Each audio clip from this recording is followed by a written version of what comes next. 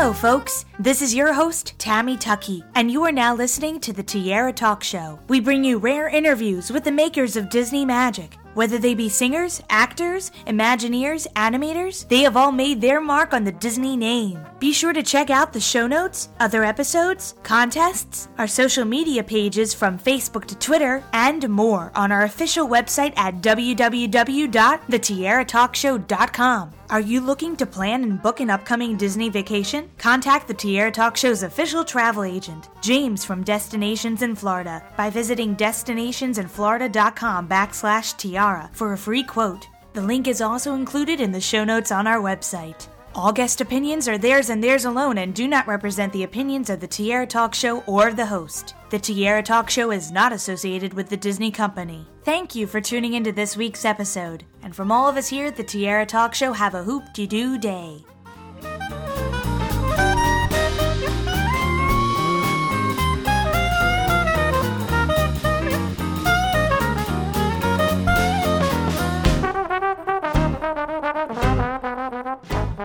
I'm excited to welcome this week's Tierra Talk Show guest, Floyd Norman, to the show. Welcome. Happy to be here. Very glad to have you here. Actually, the first time I ever saw you on the screen or any of your work, I was watching Walt, the Man Behind the Myth, which is one of my favorite documentaries. That came out around 2001, and it was sponsored by the Walt Disney Family Museum. When I was watching it, I just thought it was so interesting to hear from all these animators that got to work with Walt. And you were featured several times talking about working with Walt, because you worked on several projects like The Jungle Book and Sleeping Beauty. So when did you first come into the Disney company to work for them? I began as a young, and I do mean young, employee in 1956. A long time ago. I had just a few months earlier paid my first visit to Disneyland. So the park opened in 1955, and I was there week number 1 at Disneyland. And a few months later, I became an employee of Walt Disney Productions. We were all kids. We were all young students just out of school. The job we were trying for was apprentice in-betweener. That is the bottom rung of the ladder in the animation business. And we were all trying out, and they gave you 30 days, 1 month to do your thing. And you had 30 days to see if you could do the job. And if you could do it, they kept you on. They hired you as an apprentice in-betweener. So kind of like the Sorcerer's Apprentice. You started out as a Mickey, Yeah. and you worked along against Sid. Disney. we all we didn't know, we never met Mr. Disney. I just meant like Disney company, like along with the Disney animators. Yeah, Walt was there though. Although we saw him on occasion, but we were all trying out for this job and trying to see if we could qualify to be worthy of that job. So we were all young students, like I said. We were just going through a tryout period. And then luckily, my entire class was kept. We were all hired on as apprentice in-betweeners. And you talk several times on your blog, which is, if listeners would like to visit it, I highly recommend it because your posts are very entertaining and very witty and very informative, which is at floydnorman.squarespace.com. You talk about several different projects that you work for Disney and elsewise too, which are very interesting to read. So when did you start writing your blog? Did you feel that it would be really helpful for animators who are in the business now or up-and-coming animators to kind of know what the background was that you went through as an animator yourself? Well, I barely knew what a blog was when I first started writing it. And a lot of it was I was just trying to get acquainted with the internet and trying to become knowledgeable about this technology. And Apple created a simple blog that one could build on their own, and so I thought I'd give it a try one night, and I gave my first attempt at putting together this internet journal. And so I built my own blog, and it seemed to work. I wasn't even sure if the darn thing was working. But once I got it up and running, I began telling stories about my experience at Disney, and I began sharing my career for those who would be willing to read it. So over time, I've built a small but faithful audience who want to know a little bit about Disney history, about what was life like back in the 1950s, the 1960s and 70s. And since I've been here for decades, literally, I'm just sharing the stories. I'm just sharing some of the things I experienced while working for Walt Disney. Are you considering thinking of maybe making an autobiography soon? Well, that's an ongoing thing. I'm thinking about one day writing a biography. I have written a book a couple of years ago. I wrote a book for Focal Press called Animated Life, which basically it's not a biography, but it does give hopefully some insights of what life was like here at Disney in the 1950s, the 1960s. My stories, my photographs, my drawings, just trying to give a look at this amazing business here at Disney. So it's not so much a focus on myself. It's not my story. It's what I experienced here at Disney. So that book is since been published, and hopefully I'll write another book one day. You were also made a Disney legend in 2007.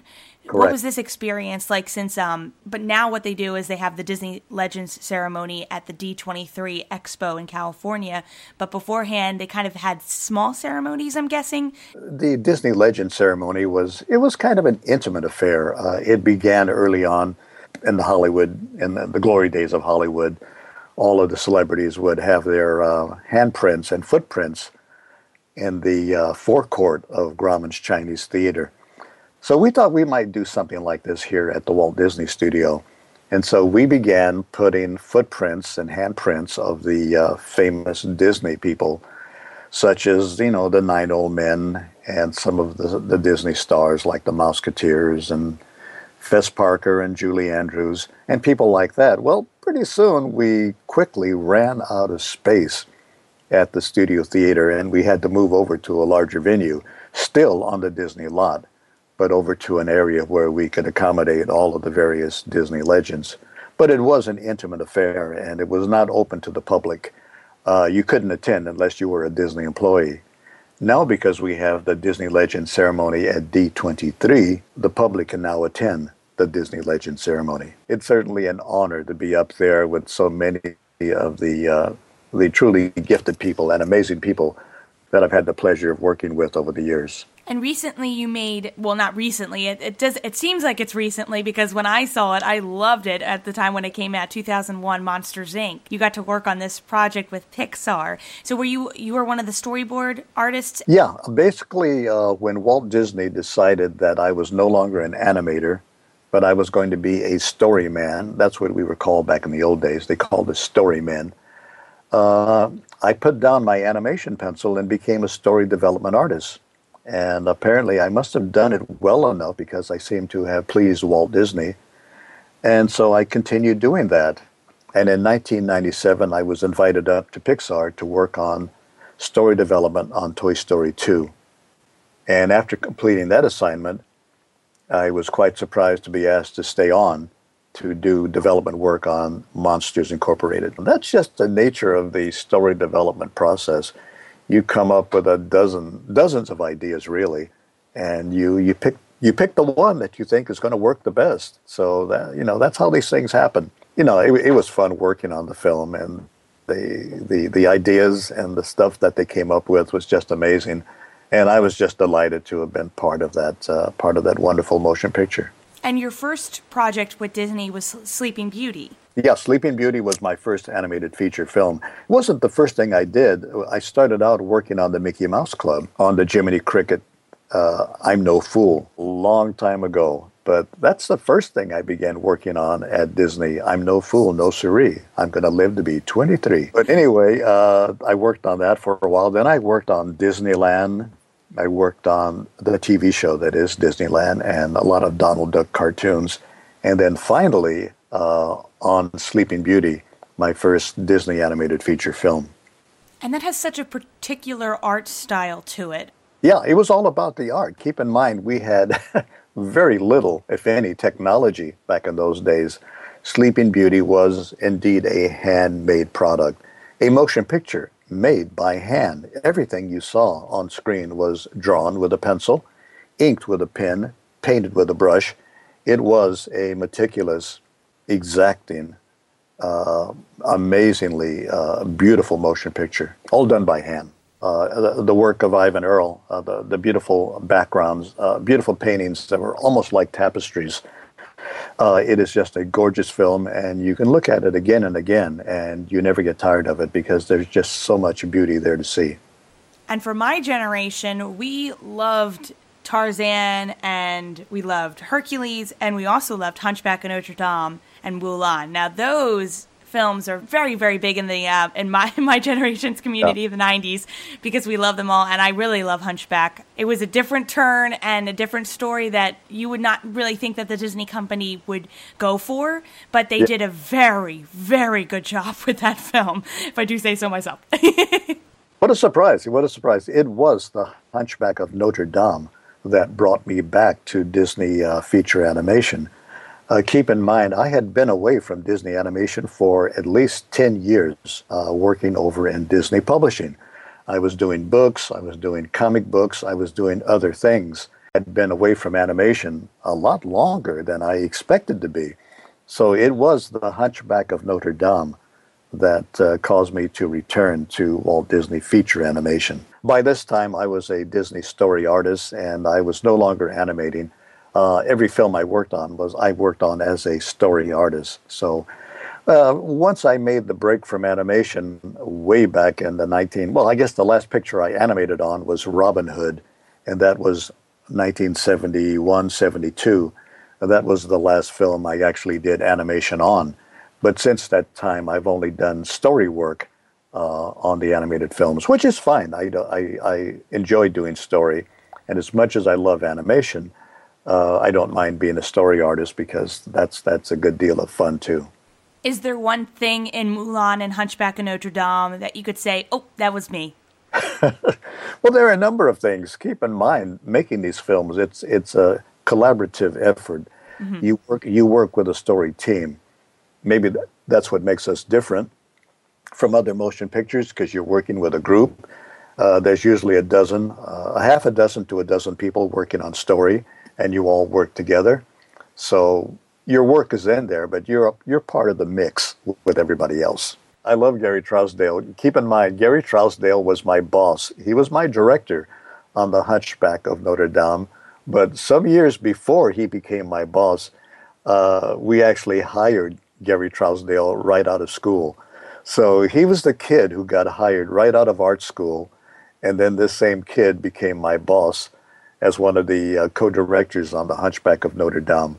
Gary is, he's an old friend, and he's like, I still view him as a kid, but as a kid who made good.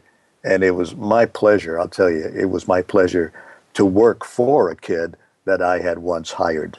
Gary's a very funny guy. He's always been funny, and even in a film as dark as The Hunchback of Notre Dame, there's still a good deal of humor in that film. I also wanted to ask whether or not you are working on any other Disney projects that you can mention, because I know that sometimes there's still some things in the works. That's very true, and I'll have to once again say there are projects I'm working on that I can't talk about, but that's the way it goes. That is the way we work here, and there's certain things we have in development and have in work that we cannot talk about at this time.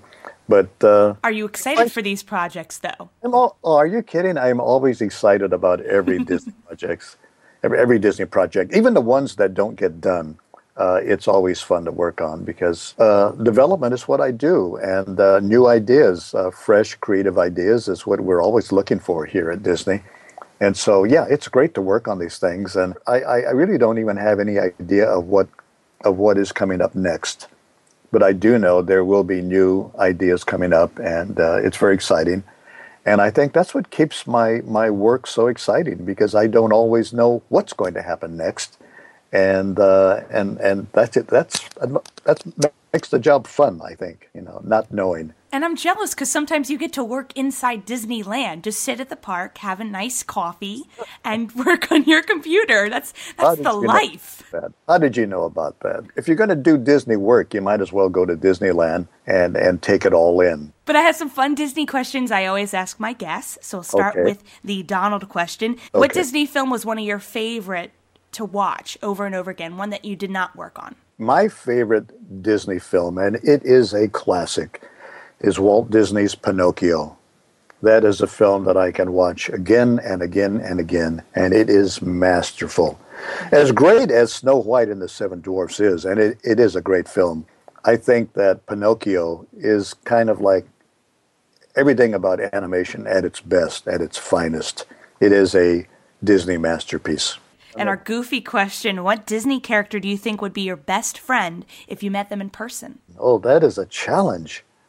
Because you draw so many of them, too, because you get to know them through drawing them. You do, and you live with all these characters, and my. I don't know. I guess my favorite character, if I had to hang out with anybody, I'd probably be hanging out with Mickey Mouse. Because Mickey's just kind of like an all-around guy, and he's a lot of fun, and he's been a big part of my life. So I think I'd like to hang out with Mickey Mouse. And our Mickey question, there we go. If I asked you to name any Disney song at this moment, what immediately comes to mind? Oh, the signature song from Pinocchio, and that is When You Wish Upon a Star. That beautiful song by Ray Livingston and Lee Harline. It's just a classic song, and I never get tired of listening to it. It is the song that defines Disney, and it's just a beautiful song. Mm-hmm. When you wish upon a star, no matter the venue, no matter how it's played or where it's played, it is still just a wonderful, wonderful song. Well, thank you so much, Floyd, for coming on the show. This was a lot of fun, and I'm very excited to hear about these new projects. You'll probably be posting them on your blog, which, listeners, I'm going to plug again for you, Floyd, floydnormancom.squarespace.com. I'll put it in the show notes, too, so you can go ahead and go over there and say hello to Floyd. You probably comment on one of his blog posts and say hi. Yeah, come on over and say hello. I hope to see you at D23 to advertise one of your next projects. Maybe they'll let you hint, nudge the audience about what's to come for the Disney company. You bet. I'll be there. I plan to be at D23. So I'll treat you to a Dole Whip or Citrus Swirl. Yeah, come on down.